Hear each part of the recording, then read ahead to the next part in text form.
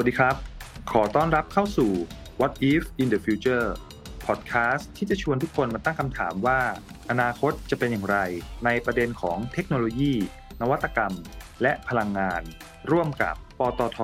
ผู้ขับเคลื่อนความมั่นคงด้านพลังงานและเทคโนโลยีแห่งอนาคตเพื่อความยั่งยืนของคนไทยครับอยู่กับผมโอมศิริวีรกุลทำหน้าที่เป็นผู้ดำเนินรายการครับสำหรับวันนี้เราจะมาคุยเรื่องของการยกระดับขีดการแข่งขันที่น่าสนใจของ PTT Trading ซึ่งเป็นอีกหน่วยงานหนึ่งที่ได้รับการจับตามองว่าจะมีกลยุทธ์ในการสร้างการเติบโตให้แก่ปตท.ซึ่งเป็นผู้นำในธุรกิจด้านพลังงานได้อย่างไรในวันที่เทรนด์โลกได้เปลี่ยนไปจากเดิมครับแล้ววันนี้ผมก็ได้มาอยู่กับพี่โอนะครับคุณพัชริยาโลสุนทรผู้จัดการฝ่ายการค้าปิโตรเคมีหน่วยธุรกิจการค้าระหว่างประเทศบริษัทปตท.จำกัดมหาชนผู้มุ่งหวังจะเสริมสร้างศักยภาพให้กับธุรกิจในประเทศไทยครับสวัสดีครับพี่โอครับสวัสดีค่ะสวัสดีค่ะน้องโอมค่ะครับพี่โอก็วันนี้เราจะมาคุยกันเรื่องของ PTT Trading ครับพี่โอซึ่งน่าสนใจมากแล้วก็ที่สำคัญก็คือเทรนด์โลกเรื่องของความต้องการอะไรต่างๆได้เปลี่ยนไปครับก็เลยอยากจะให้พี่โอช่วยเล่าหน่อยครับว่า PTT Trading เนี่ยหน่วยงานเนี่ยทำหน้าที่อะไรบ้างแล้วก็มีความรับผิดชอบยังไงบ้างครับพี่โอครับค่ะ Trading เราก็เป็นกลุ่มธุรกิจภายใต้บริษัทปตท.จำกัดมหาชนซึ่งมีหน้าที่ในการดำเนินธุรกิจการค้าระหว่างประเทศครอบคลุมการนำเข้าส่งออกของกลุ่มผลิตภัณฑ์หลักๆ3กลุ่มนะคะก็คือน้ำมันดิบน้ำมันสำเร็จรูปและก็ผลิตภัณฑ์ปิโตรเคมีค่ะซึ่งตรงนี้เราจะดูแลในเรื่องของการบาลานซ์ดีมานด์ซัพพลายเพื่อให้มันเกิดความสมดุลในประเทศไทยนะคะยกตัวอย่างเช่นน้ำมันดิบเนี่ยประเทศไทยมีความต้องการใช้มากกว่ากำลังการผลิตที่เราผลิตได้ในประเทศในส่วนนี้เองหน่วยงานเราก็จะนำน้ำมันดิบเข้ามาเพื่อส่งให้กับโรงกลั่นกันมาเป็นน้ำมันสำเร็จรูปแล้วก็ต่อสายไปถึงตัวโรงงานผลิตภัณฑ์ปิโตรเคมีนะคะแต่ว่าในส่วนของผลิตภัณฑ์น้ำมันสำเร็จรูปและปิโตรเคมีเนี่ยในบางชนิดเนี่ยก็มีกำลังการผลิตในประเทศไทยที่เกินกว่าความต้องการใช้ในส่วนนี้ก็จะมีการส่งออกไปในยังตลาดในต่างประเทศที่มีความเหมาะสมอย่างเช่นน้ำมันเครื่องบินแก๊สโซลีนเม็ดพลาสติกและผลิตภัณฑ์อีกหลายๆชนิดเลยนะคะนอกจากนี้เรายังมีหน่วยงานที่เราเรียกว่าฝ่ายบริหารความเสี่ยงด้านราคาผลิตภัณฑ์นะคะเพื่อจัดการดูแลความผันผวนของต้นทุนราคาน้ำมันดิบที่เรานำเข้ามาใช้เนี่ยนะคะเพราะอย่างที่เราทราบอยู่แล้วว่าปัจจุบันเนี่ยราคาของน้ำมันเนี่ยผันผวนมากตามข่าวหรือ geopolitics ต่างๆเนี่ยนะคะตรงนี้ก็จะดูแลให้มันมีต้นทุนราคาที่เหมาะสมและนอกจากนี้เองเนี่ยก็ยังมีหน่วยงานของการจัดหาการขนส่งระหว่างประเทศที่ดูแลโลจิสติกทั้งการนำเข้าส่งออกทั้งทางเรือแล้วก็ทางรถค่ะนอกจากนี้หน้าที่ที่สำคัญอีกอย่างหนึ่งของเทรดดิ้งเลยก็คือการขยายตลาดใหม่ๆที่ในต่างประเทศที่เราเรียกว่าการซื้อนอกประเทศหรือขายนอกประเทศหรือว่าเอาเทรดดิ้งนั่นเองนะคะโดยเราจะใช้ออฟฟิศของเราเนี่ยที่ตั้งอยู่ในศูนย์กลางการค้าของโลกเช่นที่สิงคโปร์จีนUAE อังกฤษหรือว่าอเมริกาเพื่อที่จะสร้างเครือข่ายแล้วก็พันธมิตรทางการค้านอกจากนี้เนี่ยยังเป็นจุดที่ทำให้เราสามารถจะหาโอกาสในการทำกำไรจากการที่ราคาผลิตภัณฑ์ในแต่ละภูมิภาคเนี่ยมีความแตกต่างกันได้อีกด้วยค่ะอันนี้ก็เป็นหน้าที่ของ Front Office นะคะในหน่วยงาน Trading ขณะเดียวกันเองเนี่ยเราก็ยังมีหน่วยงานอีกหน่วยงานหนึ่งที่เรียกว่า Mid Back Office เนี่ยนะคะซึ่งมีความสำคัญมากเลยทีเดียวเพราะว่าธุรกรรมการค้าระหว่างประเทศเนี่ยเป็นธุรกรรมที่มีมูลค่าค่อนข้างสูงเพราะฉะนั้นเนี่ยเราจะต้องมีกลุ่มที่ดูแลทำหน้าที่ในเรื่องของการ Checks and Balance โดยที่เรานำเทคโนโลยีดิจิทัลมาพัฒนาระบบควบคุมธุรกรรมและก็ความเสี่ยงราคาซึ่งเรามีการพัฒนาระบบเนี่ยนะคะมามากกว่า10ปีแล้วก็เป็นที่ยอมรับในระดับสากลตรงนี้ทำให้เทรดดิ้งเนี่ยสามารถที่จะทำงานได้รวดเร็วโปร่งใสแล้วก็สามารถตรวจสอบได้ค่ะอันนี้ก็เป็นหน้าที่หลักๆของหน่วยงานธุรกิจการค้าระหว่างประเทศค่ะอยากให้พี่โอลองช่วยแบบวิเคราะห์ให้ฟังหน่อยได้ไหมครับว่าตั้งแต่ปี1980จนมาถึงปัจจุบันเนี่ยพี่โอมองว่าการค้าในเรื่องของโดยเฉพาะพลังงานอะไรเงี้ยครับมันเปลี่ยนไปจากเดิมมากน้อยแค่ไหนยังไงบ้างครับก็ต้องบอกว่าการค้าในปัจจุบันนี้เนี่ยนะคะก็เปลี่ยนไปค่อนข้างเยอะเลยทีเดียวนะคะคงต้องบอกว่าการทำเทรดดิ้งเนี่ยหรือที่เราต้องบอกว่ามันเป็นธุรกิจที่เรียกว่าซื้อมาขายไปในอดีตเนี่ยมันเกิดจากการที่มันเป็นmarket inefficient นะคะ market inefficient ก็อย่างเช่นผู้ซื้ออยู่ในประเทศหนึ่งผู้ขายอยู่ในประเทศหนึ่งซึ่งในอดีตเนี่ยเมื่อหลายสิบปีก่อนเนี่ยข้อมูลข่าวสารต่างๆเนี่ยยังไม่ได้รวดเร็วขนาดนี้ผู้ซื้อผู้ขายเขาก็ไม่ได้เจอกันเองนะคะก็จะมี คนต้องเรียกว่าเทรดดิ้งเนี่ยที่มีออฟฟิศอยู่ในต่างประเทศหรือมีเน็ตเวิร์กในที่ต่างๆเนี่ยเป็นคนที่เชื่อมดีมานด์แล้วก็ซัพพลายตรงนั้นเนี่ยนะคะทำให้การค้าเนี่ยเกิดขึ้นได้นอกจากนี้ในอดีตเนี่ยการซื้อขายเนี่ยก็ยังต้องเรียกว่าเป็น conventional trading นะคะก็คือเป็นการไปพบปะกันแล้วก็คุยโทรศัพท์แล้วก็ซื้อขายสินค้าซึ่งปัจจุบันนี้มันต่างไปอย่างที่ทุกคนทราบอยู่แล้วจากข่าวสารเทคโนโลยีต่างๆที่มันรวดเร็วมากขึ้นมันก็ทำให้การซื้อมาขายไปหรือธุรกิจเทรดดิ้งวันนี้ที่เราจะอยู่ให้มีsustainable เนี่ยนะคะก็คงต้องบอกว่าเราจะต้องมีมูลค่าเพิ่มที่สร้างขึ้นในตลอด value chain นั้นจริงๆไม่ใช่แค่เป็นคนแค่ติดต่อซื้อมาแล้วก็ขายไปอะไรอย่างเงี้ยค่ะจากปัจจัยต่างๆที่พี่โอเล่ามาครับมองว่ามันเป็นแฟกเตอร์ที่ทำให้เกิดการเปลี่ยนแปลงทั้งในระดับประเทศแล้วก็ระดับโลกเลยหรือไม่ครับพี่โอครับก็ใช่ๆก็คงต้องบอกว่าเทคโนโลยีที่มันเปลี่ยนไปมันทำให้รูปแบบการค้าต่างๆเนี่ยค่ะมันเปลี่ยนไปเราเองก็คงต้องมีการปรับตัวจะเป็นเหมือนในอดีตที่จะมาแบบกว่าจะตื่นเช้ามากะโทรไปหาลูกค้ามีดีมานด์มีซัปพลายหรืออะไรมันคงไม่ทันแล้วนะคะเพราะว่าข้อมูลมันเข้ามาเยอะมากว่าแต่ละทุกที่ทั่วโลกเราสามารถที่จะเห็นเลยว่าทุกที่ทั่วโลกเนี่ยมันมีข้อมูลอะไรบ้างแล้วเราข้อมูลตรงนั้นเนี่ยมาวิเคราะห์แล้วก็มาทำให้เกิดธุรกิจได้อย่างไรอันนี้เป็นคีย์ที่สำคัญนะคะฟังดูแล้วแบบโอ้โหคือตอนนี้เราเหมือนเรากำลังเข้าสู่ยุคของAI แล้วก็ดิจิทัลแพลตฟอร์มแบบ 100% เลยนะครับก็เลยอยากจะถามพี่โอว่าจริงๆแล้วการเกิดขึ้นของแพลตฟอร์มอะไรต่างๆเหล่านี้ที่เราเอานำข้อมูลมาวิเคราะห์เพื่อตอบสนองความต้องการหรือสภาพตลาดที่มันเปลี่ยนไปครับทาง PTT Trading เนี่ยมีการร่วมมือกับพาร์ทเนอร์อื่นๆด้วยไหมครับในการพัฒนาเรื่องของเทคโนโลยีออกมาประกอบกับเรื่องของเทรดดิ้งครับก็มีค่ะมีทั้งจริงๆอย่างที่ทราบนะคะว่าเทรดดิ้งเองเนี่ยเรามีหน่วยงานที่ดูแลในเรื่องของตัวเทคโนโลยีนี้เนี่ยนะคะซึ่งตรงเนี้ยก็จะประกอบไปด้วยคนที่มีต้องเรียกว่าน้องๆหรือทีมที่อยู่เนี่ยก็คือเป็นทีมที่เคยเป็นเทรดเดอร์เป็น operation มาก่อนเขาจะรู้ถึง pain point ว่าในการทำธุรกิจที่ผ่านมาเนี่ยเวลาหรือใน process ต่างๆในการทำงานเนี่ยมันมีอะไรบ้างที่เทคโนโลยีค่ะสามารถเข้ามาช่วยได้ตรงนี้เองเนี่ยเขาก็จะเป็นจุดที่เชื่อมต่อความต้องการภายใน TBU เนี่ยเข้าไปกับหน่วยงานในเรื่องดิจิทัลของปตท.เองเนี่ยนะคะไม่ว่าจะเป็นหน่วยงานดิจิทัลของปตท.แล้วก็ในทางด้าน PTT Digital ซึ่งเป็นบริษัทดิจิทัลในกลุ่มของปตท.ซึ่งเขามีความรู้ความสามารถแล้วก็มีความเข้าใจในธุรกิจของเราในปัจจุบันเนี่ยนะคะจะมีแพลตฟอร์มที่สำเร็จแล้วนอกจากนี้พี่เข้าใจว่าในทางดิจิทัลเขาก็มีความร่วมมือกับหน่วยงานเทคโนโลยีในระดับในบริษัท international ที่อยู่ในตลาดอยู่แล้วนี่นะคะก็อยากถามตัวเพิ่มเติมนะครับว่าในวันนี้เทคโนโลยีอย่างปัญญาประดิษฐ์นะฮะหรือ AI เนี่ยเข้ามามีบทบาทในการส่งเสริมศักยภาพธุรกิจการค้าของ PTT Trading ยังไงบ้างครับค่ะการทำการค้าระหว่างประเทศเนี่ยนะคะมันเป็นมีการแข่งขันที่สูงมากๆนะคะและเราเองก็ต้องแข่งขันกับบริษัทขนาดใหญ่ในระดับสากลรวมทั้งยุคนี้มันเป็นยุคที่ข้อมูลข่าวสารเนี่ยรวดเร็วแล้วก็มีมากมายจริงๆเหมือนในอดีตที่ใช้คนแล้วก็ประสบการณ์ความรู้ความสามารถเนี่ยมันอาจจะไม่เพียงพอที่จะทำให้เรา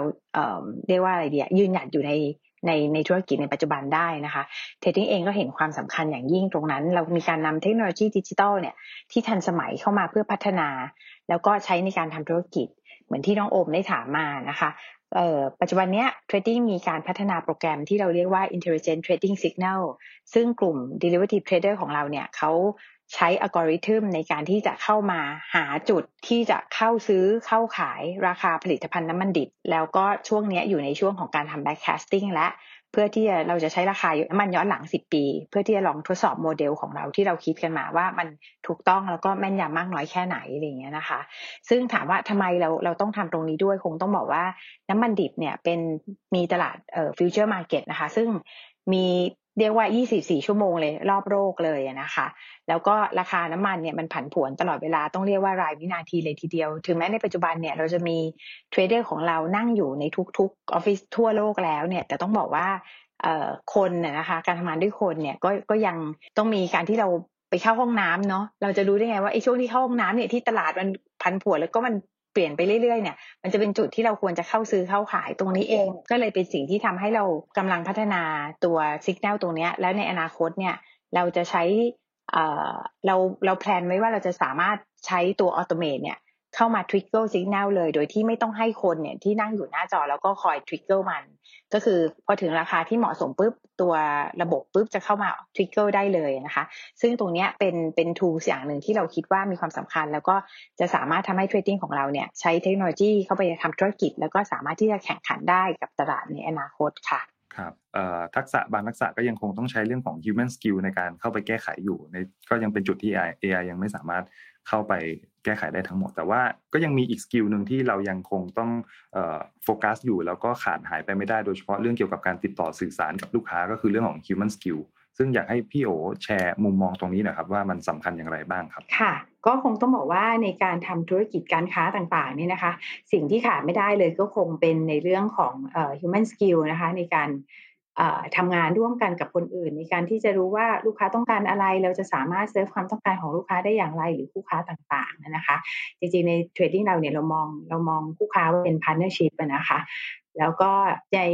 เทรดดิ้งเนี่ยที่ผ่านมาเรามีโปรเจกต์ที่เราจะทำวิดีโอที่จะสื่อถึงความเป็นตัวตนของเทรดดิ้งของเราซึ่งทางทีมนะคะแล้วก็น้องๆในสายงานทุกคนเนี่ยเราคุยกันแล้วเราก็ค้นพบว่าสิ่งหนึ่งที่ทำให้ TBU ของเรานะคะทุกๆคนก็ทำงานร่วมแรงร่วมใจแล้วก็เรารู้สึกว่าพวกเราเนี่ยทุกคน trading from the heart ค่ะสิ่งที่เรารู้สึกเลยก็คือว่าก็อย่างในช่วงสถานการณ์โควิดเนี่ยนะคะก็อย่างที่ทุกคนทราบทุกที่ก็มีปัญหานะคะทางทีมเองเนี่ยเราก็มีการจะส่งผลิตภัณฑ์เนี่ยนะคะที่ผลิตจากประเทศไทยไปให้กับลูกค้าที่ยุโรปซึ่งตอนนั้นเนี่ยเราก็มีการเตรียมทุกอย่างเรียบร้อยแล้วนะคะแล้วก็ปรากฏว่าทางยุโรปเนี่ยดีมานด์มัน drop หนักมากแล้วก็แพลนเขาก็มีปัญหาไม่สามารถรับสินค้าได้มีคนติดไม่สามารถที่จะ operating plan ในช่วงนั้นได้เนี่ยเขาก็แจ้งกับเรามาอย่างเงี้ยซึ่งทางทีมน้องๆทุกคนเนี่ยสิ่งที่เราทำก็คือว่าเราเห็นปัญหาของเขาแล้วเราก็ช่วยพยายามแก้ไขโดยอย่างทางทีมเรือเนี่ยเขาก็พยายามที่จะเช็คว่าจะสามารถ diversify พอร์ตไปที่อื่นได้หรือไม่นะคะเรือจะอนุญาตหรือเปล่านะคะแล้วก็ในส่วนของเทรดเดอร์เองก็หาลูกค้าใหม่แทนที่ตลาดที่ยุโรปว่าในสถานการณ์ที่มันเป็นพร้อมคาร์โก้ขนาดนั้นเราจะสามารถหาได้ไหมก็โชคดีที่เรามีคู่ค้ามีพาร์ทเนอร์ชิพที่เขาช่วยรับสินค้าให้เราตรงนั้นซึ่งเป็นพาร์ทเนอร์ที่ญี่ปุ่นนะคะแล้วก็ในส่วนของทางทีม Operation เองก็คือน้องก็คือต้องเตรียม process ในการเดินเรื่องเอกสารสินค้าเพื่อส่งออกใหม่ซึ่งตรงนี้มันเป็นการทำงานร่วมกันของทุกหน่วยงานในเทรดดิ้งเพื่อที่จะแสดงถึงความจริงใจนะคะแล้วก็ trading from the heart จริงๆเวลาที่ลูกค้ามีปัญหาเราก็รู้สึกเดือดเนื้อร้อนใจนะคะแล้วก็พยายามที่จะช่วยให้อย่างเต็มที่อะค่ะก็เป็นส่วนหนึ่งที่พี่ว่าเป็นสิ่งสำคัญที่ทำให้TBU ของเรา trading business ของเราเนี่ยแตกต่างไปจาก trading house อื่นๆค่ะครับนะก็เรื่องคนก็ยังเป็นเรื่องที่สำคัญอยู่นะครับเราก็ไม่ได้ละเลยแล้วก็ไปจมอยู่กับฝั่งของเทคโนโลยีอย่างเดียวนะครับทีนี้ก็จะถามพี่โอเพิ่มเติมนะครับก็คือมันจะมีเทคโนโลยีอะไรใหม่ๆบ้างไหมครับที่จะเข้ามาพัฒนาธุรกิจการค้าต่อไปจากนี้อีกบ้างทั้งในเชิงของระดับประเทศหรือว่าระดับโลกครับพี่โอค่ะพี่กำลังจะบอกว่าเทคโนโลยีเนี่ยมันคงมีอะไรที่ใหม่ๆเข้ามาเรื่อยๆนะคะพี่ว่าหลักๆของคนทำการค้าก็คือว่าเราจะaddress rapid change เนี่ยได้อย่างไร business environment ที่เปลี่ยนไปได้อย่างไรแล้วปรับตัวอย่างไรอย่างเช่นในปัจจุบันเนี่ยก็คงต้องบอกว่าสิ่งที่มันเป็นเทรนด์มาเลยเนี่ยนะก็คือในเรื่องของ climate change ในเรื่องของcarbon credit ต่างๆเนี่ยนะคะซึ่งตรงนี้เองเนี่ย trading ก็มีการปรับรูปแบบการค้าเราเริ่มมีการศึกษาวิธีทำการค้าที่จะมี carbon credit offsetให้กับลูกค้าถ้าลูกค้าต้องการอย่างเช่นลูกค้าในยุโรปเนี่ยก็อาจจะมีคอนเซิร์นในเรื่องนี้ค่อนข้างเยอะอีกหน่อยเราอาจจะขายผลิตภัณฑ์ปิโตรเคมีของเราที่มีคาร์บอนเครดิตออฟเซ็ตไปให้เขาก็เหมือนกับว่าผลิตภัณฑ์ที่รับเนี่ยเป็นผลิตภัณฑ์สะอาดนะเพราะว่ามันออฟเซ็ตมากับตัวคาร์บอนเครดิตที่มีขายอยู่ในตลาดนะคะหรือว่าประเทศไทยเองตอนนี้ก็ต้องบอกว่าก็มีความพยายามที่จะตั้งกลุ่มในการที่จะทำตัวคาร์บอนเครดิตขึ้นมาให้มันมีตลาดที่ซื้อขายได้แล้วก็มีการแอคทีฟเพื่อที่จะรองรับกับเทรนด์ของโลกที่เปลี่ยนไปในเรื่องของ environment ค่ะครับอันนี้คำถามสุดท้ายแล้วครับพี่โอครับอยากจะให้พี่โอเนี่ยช่วยแชร์มุมมองนะครับในมุมมองของฝั่งของ PTT Trading นะครับคิดอย่างไรว่าwhat if in the future เลยนะครับเป็นคอนเซปต์รายการเลยว่าธุรกิจการค้าจะเปลี่ยนไปอย่างไรในอนาคตบ้างครับในแง่ของการเติบโตแล้วก็การพัฒนาการบริการต่างๆนะครับอยากให้พี่โอช่วยสรุปให้ฟังสักหน่อยครับค่ะก็คงต้องในหลีกเลี่ยงไม่ได้เลยที่วันนี้เราคุยกันประเด็นหลักๆก็คงเป็นเรื่องของเทคโนโลยีนะคะในอนาคตเองเทรดดิ้งเองเนี่ยก็คงต้องพยายามที่จะ leverage ตัวเทคโนโลยีเนี่ยเพื่อที่จะทำให้มันเกิดความสามารถในการแข่งขันในการค้าในระดับสากลนะคะให้มันแข่งขันได้มี efficiency ที่สูงนะคะแล้วก็แต่ว่าอย่าลืมว่าในตัวเทคโนโลยีเองเนี่ยในการที่จะนำมาใช้เนี่ยคงต้องบอกว่าเราคงยังต้องเน้นย้ำในเรื่องของที่เป็นbusiness lead model นะคะก็คือว่า business มีความต้องการอะไรแล้วก็ทางทีมก็จะไปหาเทคโนโลยีเพื่อที่จะมารองรับความต้องการทางธุรกิจนะคะให้เหมาะสมนะคะในส่วนของตัวพนักงานเองที่ว่าคงต้องยอมรับว่าพนักงานเอารุ่นพี่เลยเนาะรุ่นพี่รุ่นก่อนพี่